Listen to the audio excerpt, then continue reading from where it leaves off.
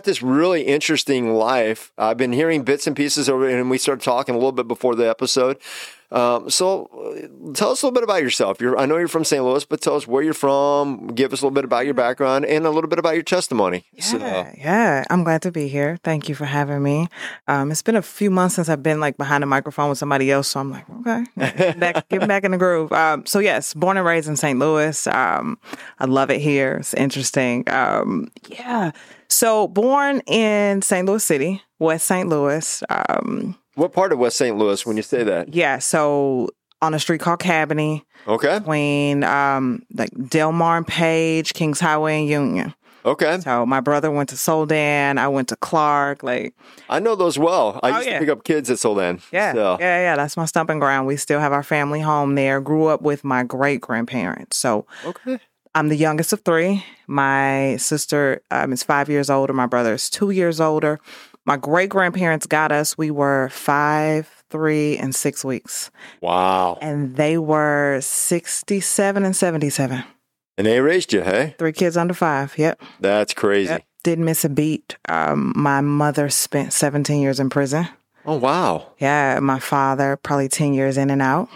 Okay. So 17 years in prison, though. That's it's a lot.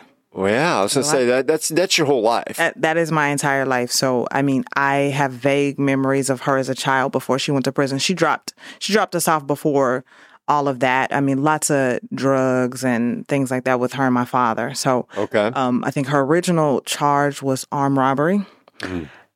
There was a moment where, and you can probably find an article online where she escaped from it was a small municipality in North County. Kinloch. Okay.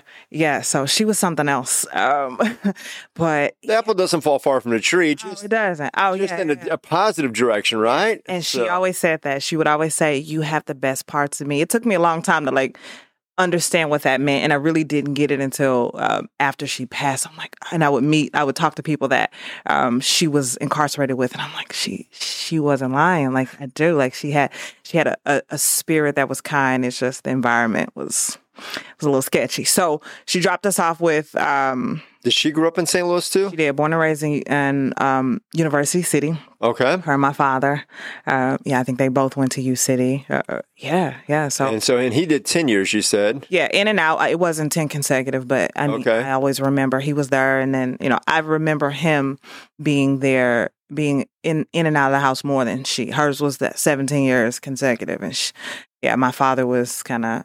Did you ever establish relationships with him afterwards? Yeah, that's interesting. So my father, yes, because when he really started to lay a foundation for himself, got clean, started working. So I got to see him. He started to build a relationship with my kids. He was doing really well for a while. A few years ago, he did relapse, but he's clean now again. So I'm closer with my father, which I did find out is not my actual father. Found that out recently, so that was mind-boggling. But we're pretty. It may not be surprising though. I mean, given the fact that your mom was a drug user, right? I mean, that kind of goes with the territory down there. Yes. Yep. So there was a whole story behind it because I was actually put up for adoption because he wasn't my father, super abusive to my mom. So it's a long story, but.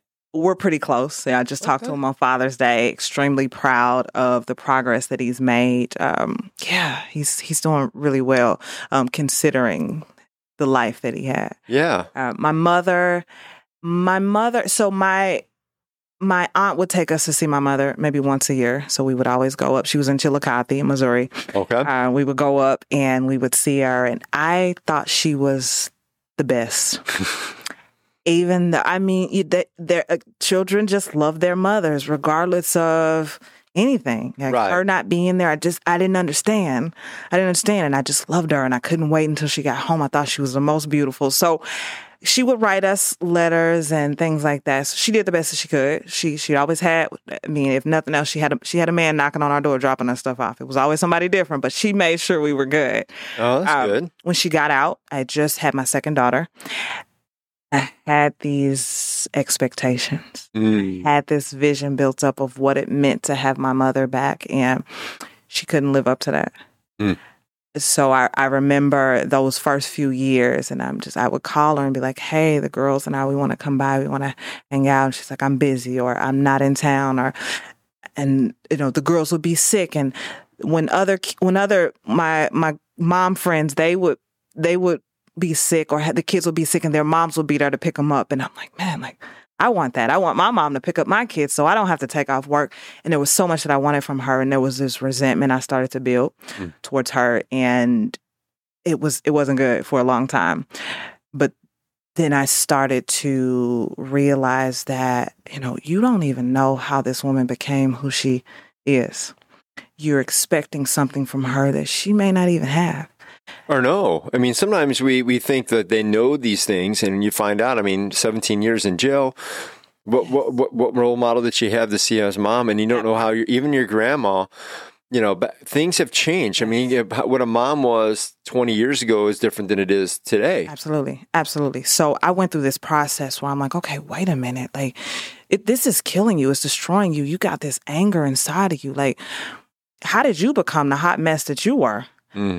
Can you, and then you went through this transformation and understanding, and you loved yourself and you were compassionate and patient with yourself. Can you extend that to her? And so I changed my perspective of, that relationship. And I'm like, okay, I just kind of want to know who you are. I just kind of want to know how you became the person that you are. And so she started telling me these stories and her mother was schizophrenic. One day she was fine and one day she just snapped and was not herself. And so now my mother doesn't have a mother, and she has to be the caretaker for her mother. There was a lot of abuse with family members towards my mother. She didn't have what I needed. Nobody gave her the love that I was expecting her to give me. Right. She didn't know how to do that. It's like going to a water fountain and expecting Skittles to pop out and being disappointed every time. It's like, that's not fair. Right. And so at that moment, I'm just going to love you where you are. I get it. I get how you became this person. I'm so sorry that you had to live through that. And I'm just going to love you where you are. And so after going through that process, I was able to just kind of talk to her and be there for her. Unfortunately, 2 years ago, I got a call saying, your mother's here. You're listed as her emergency contact. Her liver's completely shot. Like, we've intubated her. She's probably not going to make it. I need you to come and figure it out. So did that. I got to be with her as she passed, and I got to talk with her. And it was important for me to be there to let her know, like, I love you. You didn't fail. Like, she had this thing where she felt like she did fail us and we didn't care about her. And I'm just like, that's not true. And so to be able to transition with her and just kind of let her know, like, if you don't leave this place knowing nothing else, like, you didn't. And I love you and I'm with you. And it was. Hopefully she saw it through your actions too in those last days. Yes. We always tell people, everybody says I only want one kid and be done. But I go, when you're on your deathbed, you want to be surrounded by your loved ones. Yeah. And to be surrounded by someone who's speaking to you and telling you they love you and care about you, those are the things you want to have as you leave this place. It was incredible. And I got to eulogize her, and I got to remind my siblings that, like, she really loved us the best as she could. Like, her letters, her gifts, like, that was her wanting to be there with us, and she couldn't be. And it was a gift. It was a gift. So she dropped us off at our grandparents. Our grandparents did the best that they could with us. But imagine having 3 kids under 5 at 67 and 77. It was a struggle. So for them, it was, we have to keep these kids fed. They did the best that they could. Every now and then we would have vacations with our extended family, and it was tough. Right. My sister was traumatized. She spent the most time with my parents. So when we talk about environment and investing in those kids early and brain development, like, you can see the difference in the results of my sister spending 5 years with my parents, neglect, abuse, all kind of stuff. My brother spending 3 years, and me only having to be there maybe actually no time, because I went from the hospital to my grandparents' house. Oh, there you go. Okay. There's a massive difference in our lives. My sister she's struggling with alcohol addiction. We all struggle with that at some point. She's Section 8, couple of kids. It's just the environment created her, and she didn't get the help she needed. My brother was there for 3 years. He's not quite where she is, but there's a huge difference. And so I'm grateful. I didn't understand why my journey was the way that it was, and now I'm extremely grateful. Wow.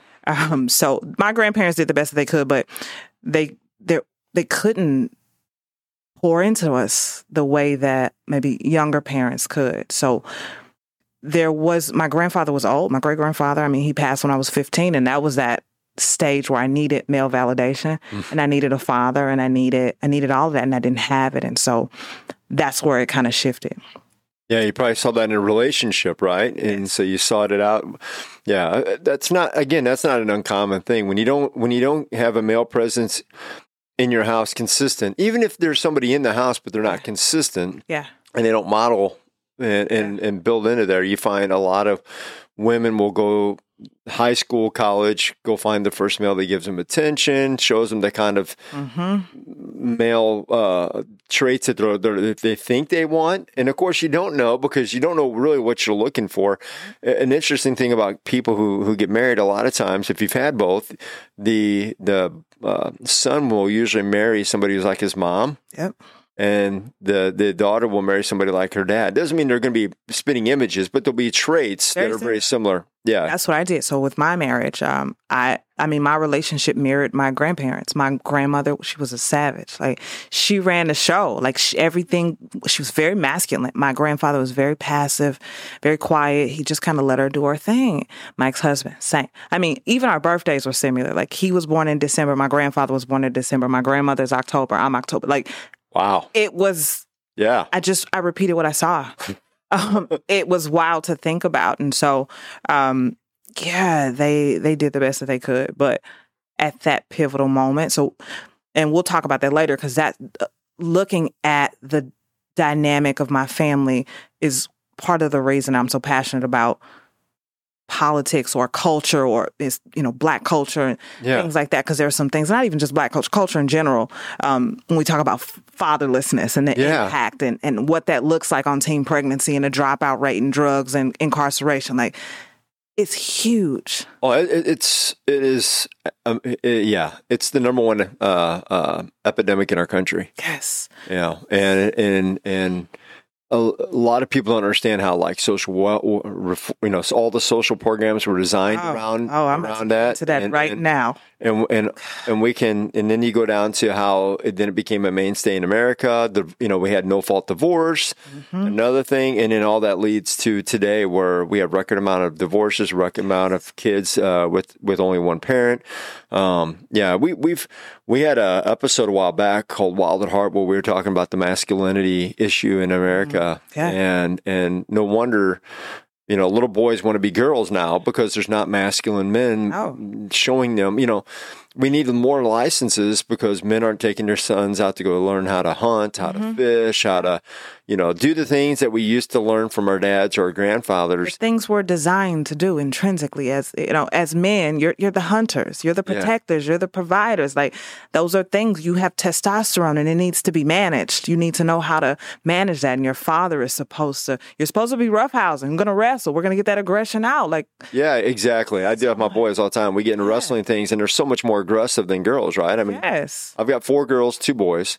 My older 4 girls, and all princesses, but my boys, first holes in the house and all the stuff like that. I mean, they just, they're constantly at each other. Yeah. Oh, yeah, man. Balance it out with allowing them to get that out at home in a safe space where they're not out fighting or beating up women or, because at home we can get that out and we can manage it. Like, there's so much missing. So, we talked about the welfare system. So 15, I'm out. My grandparents are, they're home, they're old, they're asleep. I'm in the streets. Like, okay. I meet this guy. He's 21. I'm 15. Wow. Yeah, already bad news. I'm like, you don't realize it. And I mean, a lot of that I didn't realize until I have a 15-year-old daughter now. And I'm like, imagine, like. No, I can't. I got a 15-year-old too. And I'm going to prison if any of those scenarios pop up like they did in my life. Like, I'm shooting first, ask question later. Like, so at 15, like, I'm so vulnerable and I'm so naive. And so I'm ripe for the picking and didn't even realize it. So meet this 21-year-old. We start this relationship. 16, I'm pregnant. 15, I'm pregnant. Wow. Had an abortion. 17, pregnant again. That's my 15-year-old daughter. Okay. So lots of abuse.